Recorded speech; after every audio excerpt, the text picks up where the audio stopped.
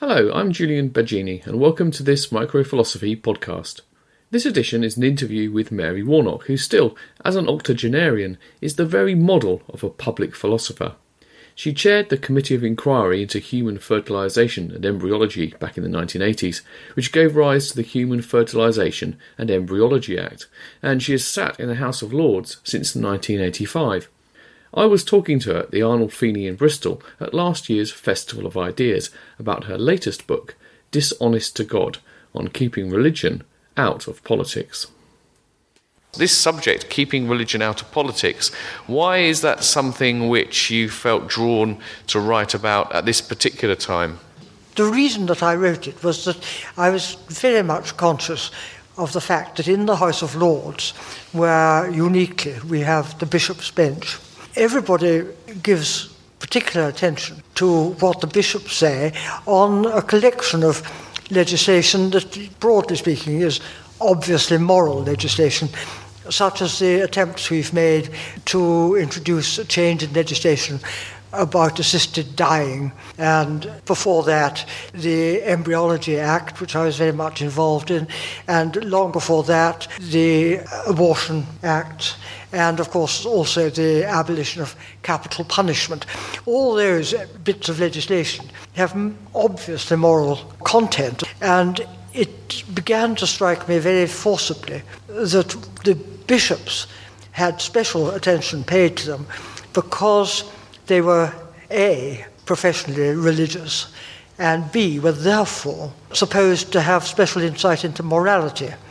And I think what I wanted to argue in this book is that although the bishops are accustomed to talking about morals, they have no special insight into morality.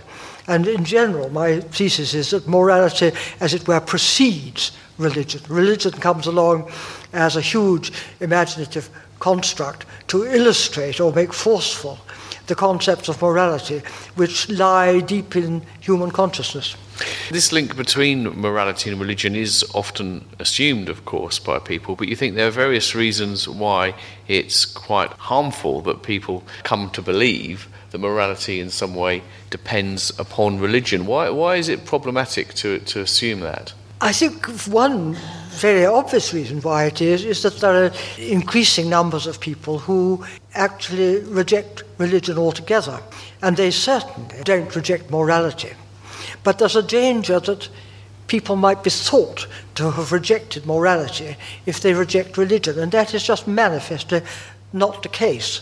Now, people say, when I point that out, they say, but we're living on the legacy of religion, and that even those children who know nothing about religion and never have been in a church are really benefiting from the days when everybody did go to church. But my contention is the exact opposite, that in fact, although I certainly don't deny that the kind of morality that many of us try to live by is, broadly speaking, Christian, nevertheless it was the morality that came first, and this huge, to my mind, wonderful, imaginative story came afterwards and illustrates the morality. I mean, there are other perhaps potential dangers of linking morality too much to religion you identify. And one is, if I quote a little sentence from the book, you say, people may come to think that as religion is optional, so morality is optional likewise. I feel this is very, very important indeed, because if the connection between religious rules and moral rules is thought to be intimate and inevitable, and you can't tell them apart, then if you reject religion, you may be rejecting morality as well, and you may lapse into a kind of moral relativism, which seems to me one of the worst, most dangerous positions that there are, because we know that there are generations of children now growing up who know nothing of religion, but many of them know nothing of morality either. They don't understand the concepts, and if somebody starts talking about what's right and what's wrong, they throw that away, regard it as rubbish, just as they regard religion as rubbish. Throw it all out and do what you want. And that is a terrible position for society even to contemplate entering. People are very keen on quoting the line from the Dostoevsky novel, if God doesn't exist, then everything is permitted. What do we rest ethics on if we don't base it on religion? I think the only thing then to do is to have a look at what human beings need. And the answer to that is they need to live in society, they need to reciprocally accept things from one side and give things on the other side. They need to sympathise with one another. They need to understand what it is to be a human being, which is to live in society. From that, it seems to me, the concept of treating other people as of equal importance to yourself is the foundation of morality. Correct me if I'm wrong, but isn't it your view that part of the problem, historically at least, with tying morality too closely to religion is that we get an idea of authority, and then we get the idea that these moral principles can simply be asserted once and forever and no longer be open to scrutiny, change and so forth? Yes, you're absolutely right. I mean, it is a danger. But of course what happened in the life of Jesus of Nazareth was that he opened up the concept of morality and thought that it was proper to throw away the rules in some case and instead have a much more open morality of love and charity and not caring about the rules. Well, that's quite interesting, though, because it suggests that Christianity has a lot of its life and a lot of its forms been deeply un-Christian then, because institutionalised Christianity surely has often tried to sort of come up with rule books. This is permitted, this is not permitted. Is homosexuality a sin? What you're suggesting is that the true spirit of Christ's gospel was actually one based on values around compassion and caring, and not really about prescribing which actions are right and wrong at all. I think that's true, and I think that modern theology, insofar as I've read much of it, is very much going back to something that was flourishing somewhat in my childhood, which is a kind of social morality. It doesn't much matter whether you believe in God or the Trinity or whatnot. If you're a Christian, you work in action. When people think about the relationship between religion and morality and so forth, people have this kind of worry that there's a choice really between a kind of absolutism where you have a morality where you know where the rules come from, they're prescribed and you follow them, or you end up with just an anything goes relativism. But I think that's something people struggle with. I think it comes from the capacity we all have to imagine what other people feel and must feel, inevitably, in certain circumstances. So I don't think we need to fear this kind of floppy relativism if we concentrate on such questions as, is it ever morally right for people to be accused and then sentenced without trial? The answer to that is no. Nobody could think that was morally right. Simply by being human and having enough imagination to think of other human beings, we simply know that that is wrong. And I think if we bring it down to more childish things, playground morality, we know that it's wrong, or we should be taught that it's wrong, without relativism coming in, to knock down somebody's pile of bricks that they're busily building up just for the sake of it, to use violence against people and to injure them. Bullying is wrong. And I don't think there's any question of relativism in that kind of simple situation. So, I mean, this does mean that teachers and parents have a huge responsibility for introducing children to the concept of morality. Now, I think there is a much more commonality, in fact, between people's moral views and is often allowed. And I go along with Kingsley Amis, who once said, it's easy, nice things are nicer than nasty things. Well, that is true, but I also would go further and say, over a wide range, we know the difference between the nice and the nasty. People get mixed messages at schools, though, don't they, in a way? Because often I think in lessons, people are always being told about how there are lots of different views in the world and we need to respect all these equally. But in the practice of the schools, there are things like zero tolerance on bullying. Right. You will do all these kind of things. So they teach a more permissive outlook than they practice. But fortunately, perhaps, people learn more by practice than listen. Quite right, yes, absolutely. I always begin to bristle with anxiety when people talk about respecting other people's faith. I mean, do we actually respect the faith of those who train up the suicide bombers? No, we hate it. And I don't think we ought to be taught to respect or not respect. We ought to be taught the content of people's faith and then make up our own minds. I mean, we can then convert to Islam immediately if that's what appeals to us. The issue of keeping religion out of politics, perhaps we can see how the interplay works most clearly if we take a couple of specific examples, and that's what your book does.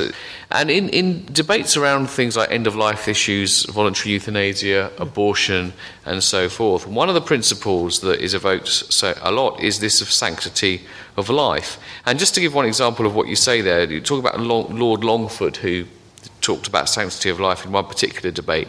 You said, I think his repeated invocation of the concept of sanctity of life shows that his judgment was a religious judgment. How is this an example of how religious thinking permeates the political discourse?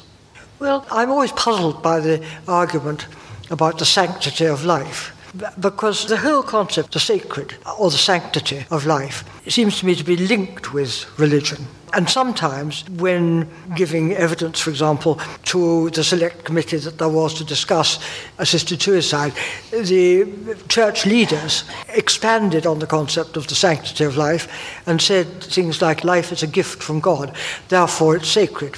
But there was nothing else much that the church leaders could say about that. They sometimes uttered the rather odd proposition that because it was a gift from God, only God could take it away. It's not my idea of a gift, actually. I mean, if I give you a gift, I've given you something over which I no longer have any rights, and I don't think I give it to you with the proviso that I can take it back when I want to.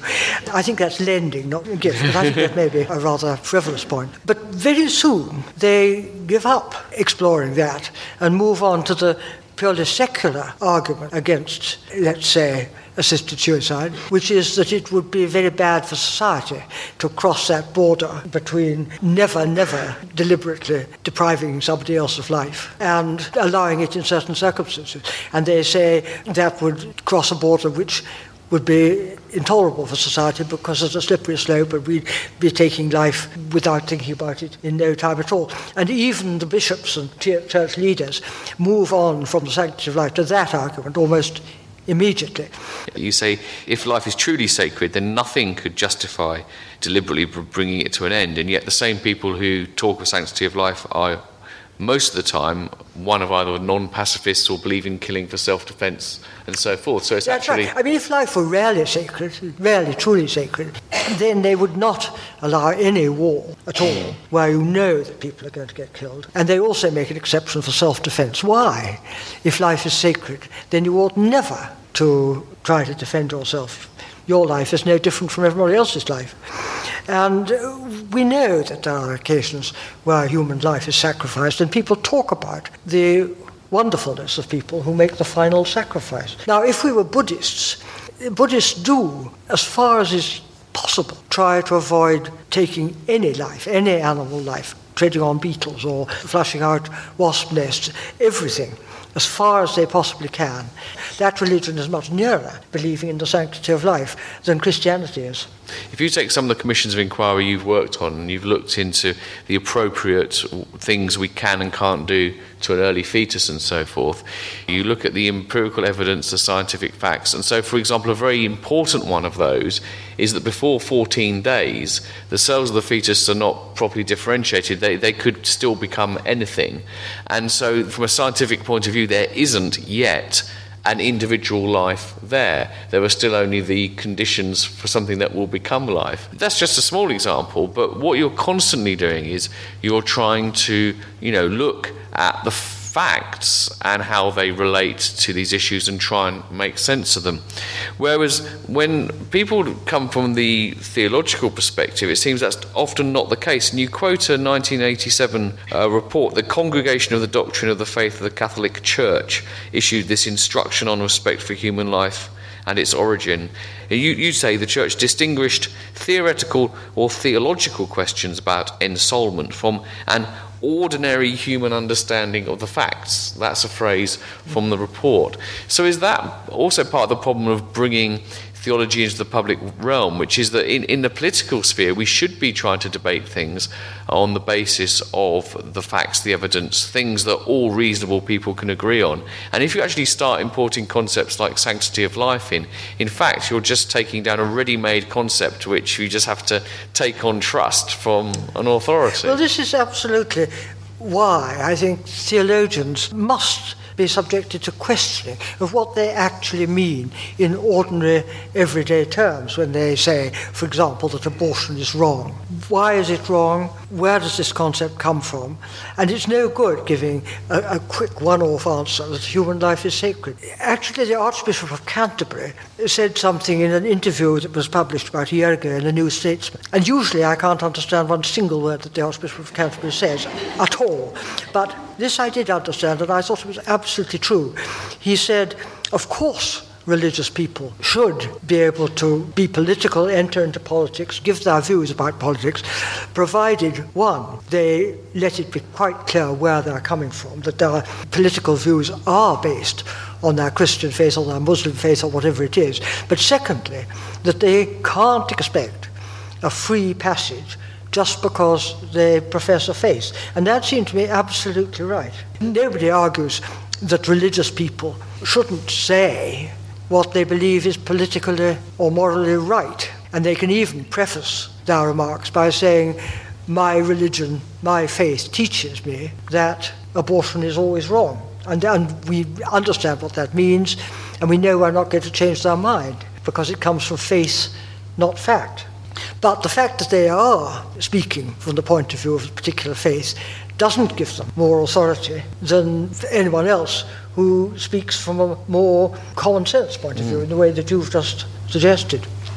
One of the things which I think is a good sign, an indicator that this is a book worth reading, is that it's going to confuse people who have rather got used to the idea, perhaps, that it's quite straightforward to decide which team a person is on in this debate. You know, you've got your atheist bishop bashers on one side, you have your defenders of the faith on the other, and people will pick this up and go, well, which shelf do we put this on then? Which category? And I think it's very refreshing that actually it's not obvious which category it's in, because large parts of it are arguing for clearly keeping religion out of politics, separating it. But I think it's very important that we don't finish without thinking about some of the ways in which you are very positive about religion.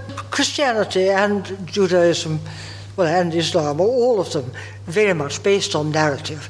And I do think that narrative is an extraordinarily powerful way in which we exercise our imagination. And there are people who are so much gripped by the narrative of Christianity that they actually want to and do believe that it's true, even the miraculous aspect of it. Now, I can't believe that the miracles are things that actually occurred, but that doesn't make me think that there's no point in the narrative, any more than I think that there's no point in the narrative of a Jane Austen novel, because I don't believe it's true, because we can get truth of kind from fiction. I think of War and Peace, for example, as one of the great truth-giving narratives, and Jane Austen's Emma as another.